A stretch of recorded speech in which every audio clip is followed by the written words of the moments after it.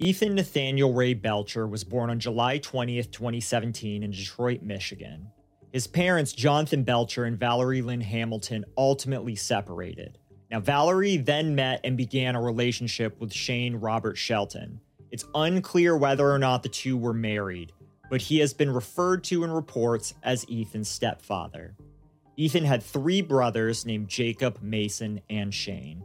Not much is known about Ethan, but I feel it's necessary to share a few words about the children that we cover, especially because their lives are so short and often tragically taken. Looking over his pictures, it appeared that he was a happy little boy that enjoyed playing in the playground, and he liked the show PJ Masks. According to his aunt Ashley, who we'll be talking about quite a bit in this episode, quote, "He loved to be loved, go to the park, to be with his brothers," end quote. On Sunday, January 22nd, 2023, officers with the Detroit Police Department responded to a 911 call at a residence at 14660 Spring Garden Street regarding an unknown problem. Once there, police saw paramedics putting 5-year-old Ethan into an ambulance. But sadly, Ethan later died at the hospital. After the hospital staff looked over Ethan's body, a picture of what was going on in his mother's dilapidated home all came together. Ethan had loop-shaped abrasions covering his body, indicating that he had been beaten with a cord-like object. He had also been suffering from gangrene on one of his toes. Investigators soon spoke with the other children living in the home, who told them that Valerie and Shane regularly beat Ethan and his brother. They would also lock the two in the basement, which was rank with feces and sewage. Additionally, texts between the couple painted a vulgar picture of the mistreatment the children were subjected to. In one text that's been redacted by the courts, Shane states, and this is literally how the report displays this verbatim, quote, "Beat the dog, expletive, out of that, expletive," end quote. Yes, it really has expletive on the report. In another, Valerie states that she was going to slam their kids so hard that their heads would pop off. As such, Shane Shelton and Valerie Hamilton were arrested and are currently being held without bond. They were charged with felony homicide, torture, and conspiracy to commit torture.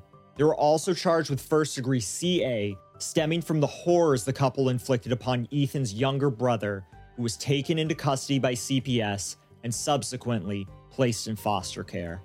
In the wake of Ethan's death, the Michigan Department of Health and Human Services released this following statement, quote, "The MDHHS extends its deepest sympathies to the Belcher family during this extraordinarily difficult time and appreciates their advocacy for protecting children. MDHHS will continue to work daily with law enforcement, community partners, and others on CA prevention services.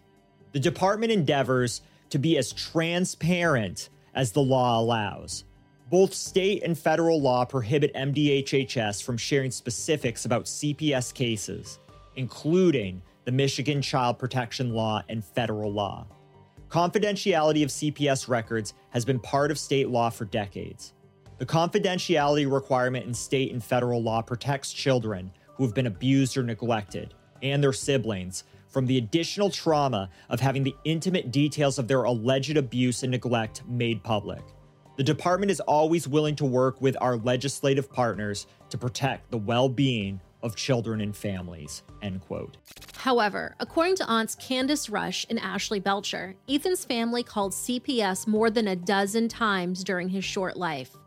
They shared that the little boy went through pure torture during the past few years before he died. According to Candace, they first called CPS sometime before Ethan turned 2. He was so skinny that when relatives saw him, they could count every rib. But allegedly, CPS told them that he was not malnourished. In 2021, Ashley said she took Ethan to the hospital after Valerie's mother brought him to her beaten from head to toe. He had welts all over his head, his eye was swollen and almost split open, his hand was swollen, and he was bruised across his ribs, legs, and his butt. It was so bad that he could hardly sit. According to Ashley, quote, "Ethan was a precious baby boy, and he did not deserve to go through what he went through, which was pure torture," end quote. According to Assistant Prosecuting Attorney Maria Miller, Lincoln Park police investigated and sent a warrant request for CA charges to the Wayne County Prosecutor's Office in October of 2021. Now, prosecutors returned this warrant to police in February of 2022 and asked them to conduct further investigation. The request never went any further. According to Lincoln Park Police Chief Raymond Waters, Ethan suffered minor injuries in 2021, and prosecutors denied the warrant request. However, Attorney Miller claimed that prosecutors never denied this request at all. Ashley felt the police were just as responsible for Ethan's death. She said, quote, "They failed him too. They just ignored it and swept it under the rug," end quote. Ashley also claimed that Ethan had been burned with cigarettes. In fact, he allegedly had over 100 cigarette burns all over his body. But the complaints of CA weren't the only ones lodged against the couple. Neighbor Deborah Jackson had been living in the same home on Spring Garden Street in Detroit for almost 40 years. She said the block was relatively quiet until last spring when Shane and Valerie moved next door with several of their children. Deborah said the home they moved into was severely damaged by water and fire. It sat vacant for more than a dozen years until the couple and their children moved in. Shane bought the derelict house and moved in before they even fixed it up. According to Deborah, who lived just a few feet away, Shane began using loud power tools at all hours. Then he began harassing her and her autistic son, Jesse. She said that at one point, Shane pulled a gun on her. She said that she called the police more than 30 times, but the issues were never taken seriously. She said, quote, "I was on the phone calling 911 every chance that I got because I couldn't take it. Jesse couldn't take it. I told them about the harassment. I told them about the continuous noise," end quote. The neighbor said she didn't witness any CA, but she did hear things that disturbed her. According to her, quote, "I think that baby started crying from, about 5 that evening, and it went all night into the morning.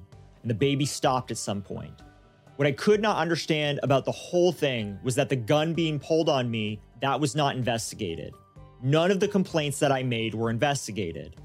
When asked for comment, the Detroit Police Department had this to say, quote, "The Detroit Police Department has never received a single call from Ms. Jackson regarding alleged CA involving this family. The department has closely examined all calls from Ms. Jackson regarding her neighbor.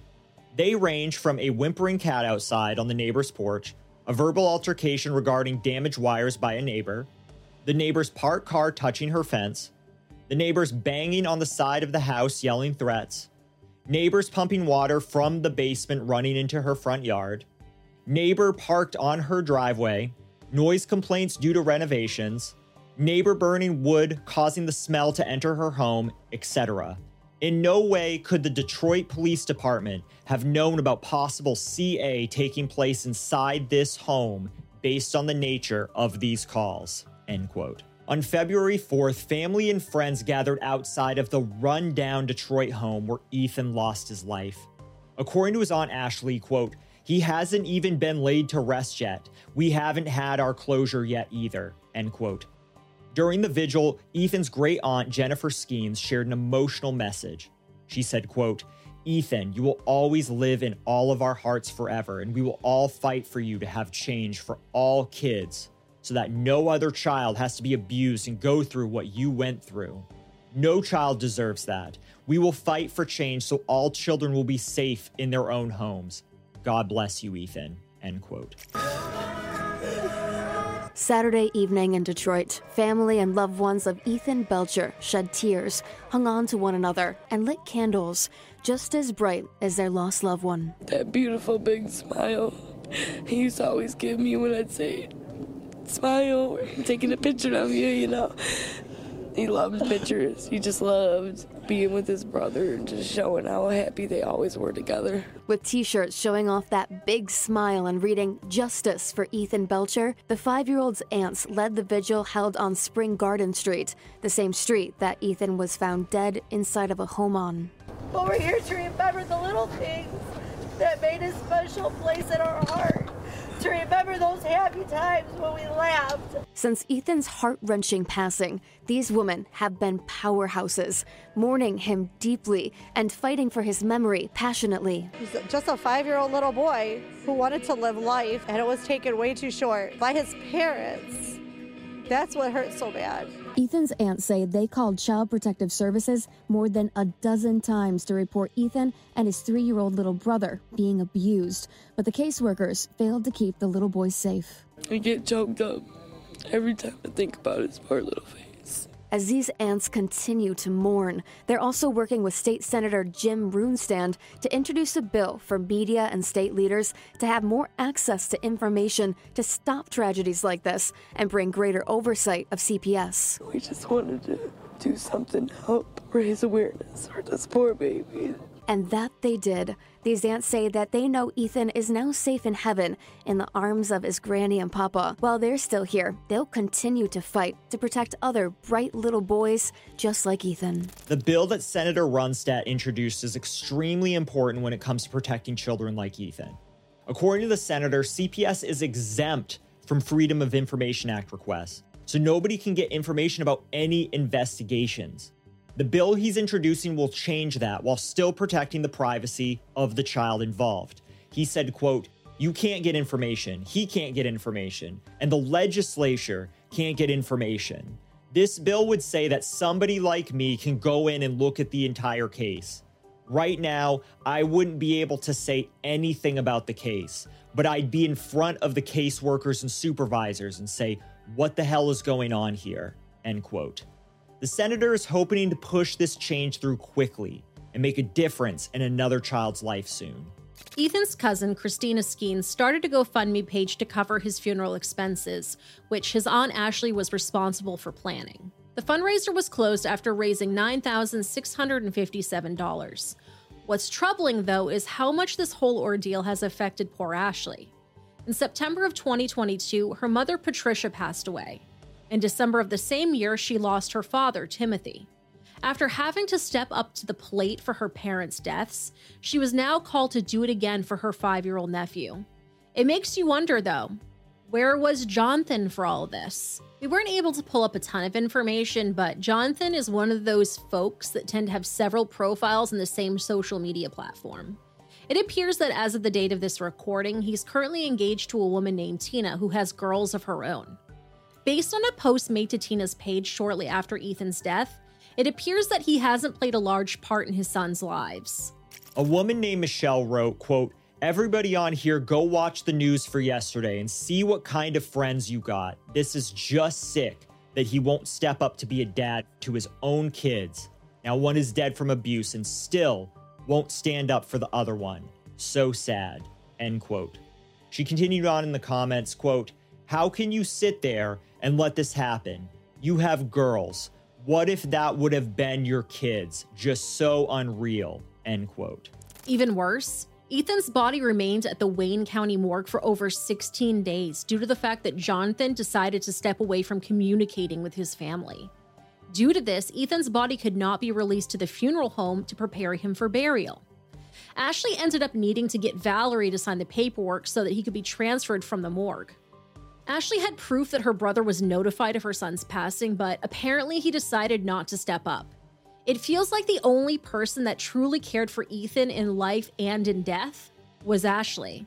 We're trying to grieve, but in the same sense, we're angry at why it's taking this long. Ashley tells Local 4 it took her quite some time to get Ethan's mother, Valerie Hamilton, to sign paperwork to get his release from the morgue, but she still can't get any help from her brother. She held a candlelight vigil for Ethan Saturday night at the home where he died, so out-of-town family members who had spent a week waiting for a funeral could pay last respects. You would think it would just be easy for them to want this baby to be laid to rest. What's more, Ethan's case garnered national headlines and led to a New Jersey woman putting up this bogus GoFundMe page today, allegedly to benefit Ethan's older surviving brother, whom Ashley will raise. Ashley contacted GoFundMe, and they pulled the page down. You know, we're already grieving. We're already in hard times right now. And then you got people like that you got to worry about collecting under your name, and then I might get backlash for that. You know, I don't know that person. Ethan was finally laid to rest in a tiny white casket. His funeral service was held on February 15th, 2023, almost a month after he was killed at the Molnar Funeral Home in Southgate, Michigan. His family held a private service, which was live streamed for those who cared about Ethan to watch. As this case stands now, neither Shane nor Valerie have gone to trial to face their charges. And as we've seen over the past few years, it might be a while until they finally face justice. Ashley Belcher now has custody of Ethan's brother Mason. And it appears, based on the information we have, that Jonathan still doesn't want to be a dad to his remaining son. I know we always say that if you see something, say something. Well, Ashley did, and Candace did. Hopefully, Senator Runstat's proposed legislation will make some bit of a difference for children like Ethan. As preoccupied as she's been, she hadn't seen our story from last night, showing the state admitted 135 children died in the last 2 years while involved with the state's child welfare system. Oh my God. It angers me. It makes me so sad. How the system can fail all those babies and nothing be done.